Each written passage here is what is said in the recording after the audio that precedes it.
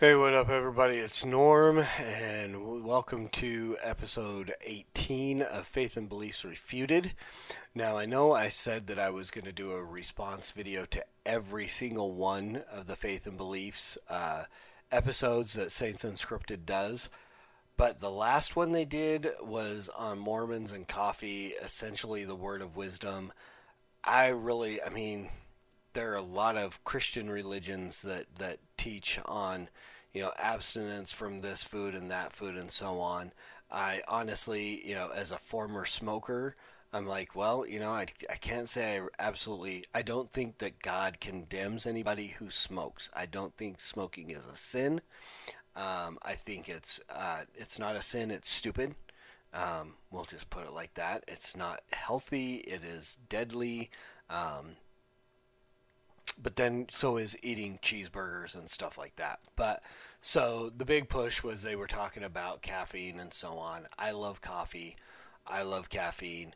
Uh, all I'm going to say about that episode, and then we're going to move on to other things because there's not a lot I can say. This is what they believe. They believe that Joseph Smith had a revelation. I tend to think it came from Emma's rolling pin other than God because David even, if you want to look at the video, go check out the video Mormons and Coffee, Faith and Beliefs on Saints Unscripted. He even tells a story that, when they first started the Mormon church, all the guys still smoked and chewed tobacco and stuff like that. And they were at Joseph's house, and Emma came into the room, and it stunk from smoke and spit on the floor of tobacco and stuff like that. And so she was very upset with it. And then suddenly Joseph got a revelation from God that said nobody should smoke or drink or have coffee or tea, which was odd. Hot drinks are not for the belly. And it wasn't necessarily the caffeine. It just says hot drinks are not for the belly. So coffee and tea were forbidden in the Mormon church by the word of wisdom. Okay, fine. If that's what you want to believe, I just jump back to the verse where Jesus says it's not what goes into a man's mouth that makes him unclean, but what comes out of the mouth is words, because essentially they come from the heart, and that's the core of what makes a man unclean. And we all know our hearts are all unclean, and so that's all I have to say about the Mormon word of wisdom. And you know, the Muslims not eating pig or anything like that, or even now the kosher laws after the Book of Acts, and where those laws were essentially repealed. God says, "Do not call unclean what I've called clean," and get up, kill and eat, Peter. And he showed him all the things that were unclean. He said, "Get up, kill and eat." So I would say to all those different religions that forbid different kinds of food, help yourself, because it's not what goes into a man's mouth that makes him unclean, but what comes out of the mouth, because that is, what, as the mouth speaks, is the overflow of the heart. And so from the abundance of the heart the mouth speaks. That's the verse I'm looking for. So it may make you unhealthy, and you may need to really think about, I'm a diabetic, so I really have to think about the things that I eat and so on. But none of those things are forbidden me scripturally. None of those things are a sin. They're not very smart for me to eat, and boy, I'll tell you what, I love my Krispy Kreme, but then I don't love my blood sugar and my A1C when I go see the doctor, and then I have to get yelled at, and I have to have more medication, and so on. So that is, I said way more about that than I fully intended to. But now we're going to get into the next episode, and he is just, and in this episode, he's just giving us the story of what the Book of Mormon is about. So once again, there's not a whole lot that I'm going to refute, because the Book of Mormon is about what the Book of Mormon is about. But I'm going to talk about a little bit, and then I'm going to leave you guys with a link to my old YouTube page, where there is a video that I did about the Book of Mormon.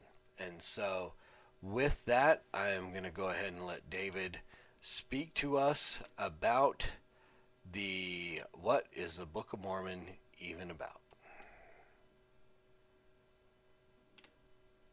Okay guys, there are a lot of directions I could go with this video about the Book of Mormon. People have all sorts of questions about it. They want to talk about geography and DNA evidence and honeybees.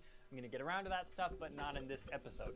First, people need to have an idea of what the story contained in the Book of Mormon is actually about. This is your official spoiler alert warning. It'll save you from having to read it. The year is about 600 BC. The place, ancient Jerusalem. The situation, not good. The people are wicked. They're rejecting the prophets like Jeremiah, who you can read about in the Bible. The Book of Mormon follows the path of another prophet, Lehi, and his family. God warns Lehi about an impending invasion from Babylon and tells him to take his family and get the heck out of Dodge.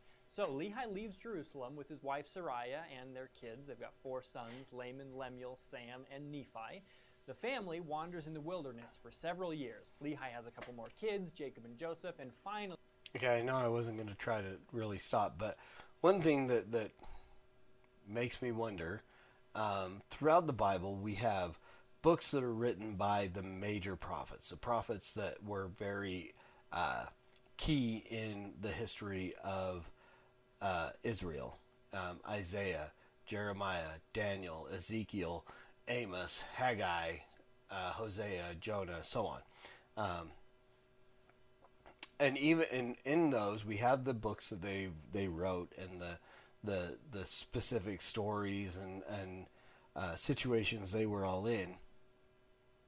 But there is even places where other prophets are named, even though it doesn't go in depth into their stories and so on. There are other prophets, false prophets, and so on that are named in some of those books.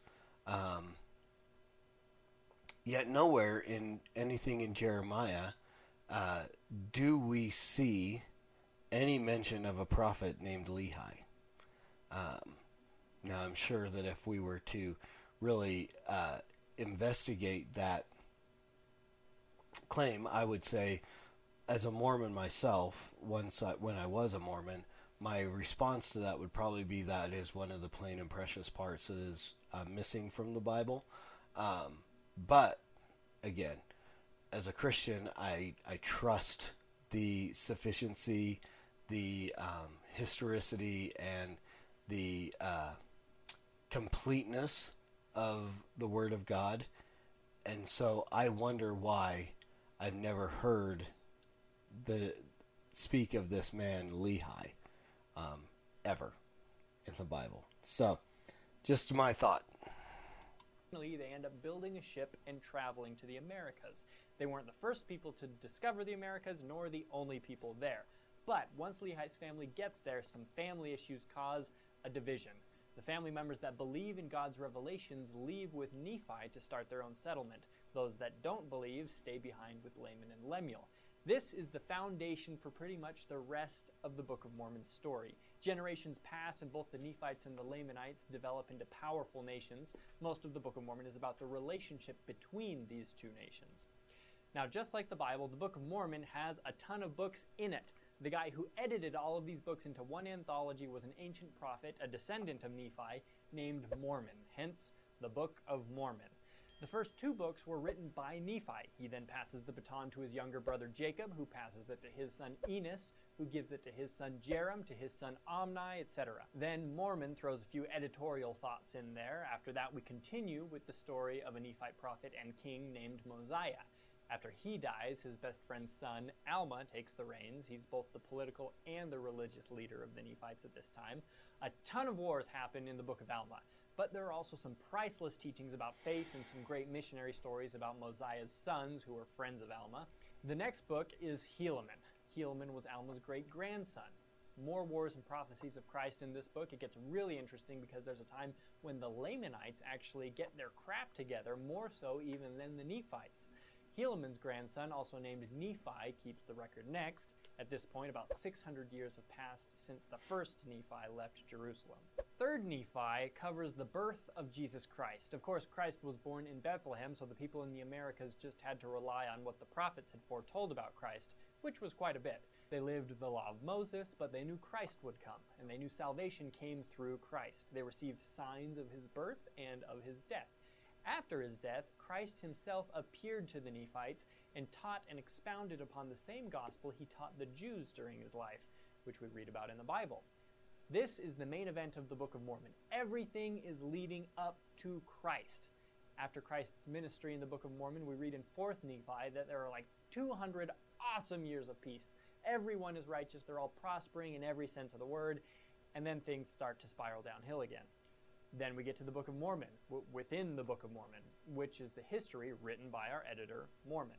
In this book, he basically describes the complete annihilation of the entire Nephite nation at the hands of the Lamanites. The Book of Ether comes next, which is a flashback to the story of a completely different group of people from the Middle East. They're fleeing from the Tower of Babel, and they come to the Americas centuries before Lehi and Nephi. It adds a ton of depth to the Book of Mormon. And the Book of Mormon ends with the Book of Moroni, who is Mormon's son. Moroni buries the record and then, as an angel, like 1,400 years later, tells Joseph Smith where to find it. Joseph translates it into English, gets it printed, and voila! Now you can read it. If you don't have a physical copy, you can read it online using the link below. There's also a link for an article that goes a little more in-depth into the Book of Mormon's story. Check it out. Have a great day, and we'll see you next time. All right, so there we go. What the Book of Mormon is about, a quick synopsis of the books and so on. Here are my issues with this. Joseph Smith said that the Book of Mormon was the most correct book of any book, and a man could get closer to God by following its precepts than any other book known to man.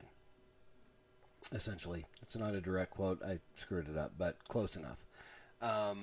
But yet the Book of Mormon has had to have been changed thousands of times since it was written supposedly through divine revelation.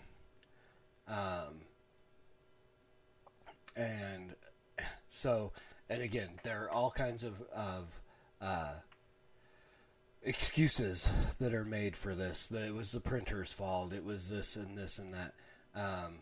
But ultimately, none of those stand up to the scrutiny to actually make the Book of Mormon the most correct book of any book.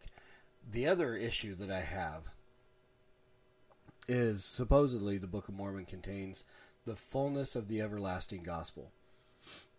That Jesus, when he came to earth in Jerusalem, according to Mormonism, his purpose was to establish his church, the Mormon Church, which has a distinct structure, has distinct ceremonies, has distinct rituals, none of which we find in the Bible in the way that it's set up in the Mormon Church. We see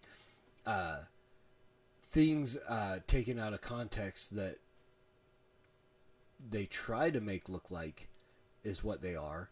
You know, things about Jesus sending the 70 and the 12 apostles and so on. But those things don't necessarily line up with what the Mormon Church teaches. We see things like baptisms for the dead and so on, where they take a verse out of context to try to convince people that they should be baptized for the dead. But it's actually Paul refuting that practice and questioning why they would even do that when they don't even believe in the resurrection. And so that is proven to be not something that is scripturally something that was done in the early church. Even in all of the writings of the early church fathers, we see none of this. We don't see any of it in the Book of Mormon either. We don't see temple marriages. We don't see endowments. We don't see baptisms for the dead. We don't see any of these things in the Book of Mormon because they were all things that Joseph made up later. They were all things that came about later. If the Book of Mormon contains the fullness of the everlasting gospel, and the gospel, according to Mormonism, is the rules and guidelines and so on, the things that we are supposed to live by and do in order to be exalted and live with Heavenly Father again one day, why are none of those things in the Book of Mormon? None. That's my biggest question. That is the biggest question. Again, there's a guy named Greg Trimble that did a blog years ago, and my video is about 4 or 5 years old now. And I'll leave a link to it in the comments in the description below, and you can go look at that. It's about 20 minutes. He asks 11 questions. He says there's 11 questions that have to be answered to prove that the Book of Mormon is a fraud, with the assumption that these are questions that can't be answered.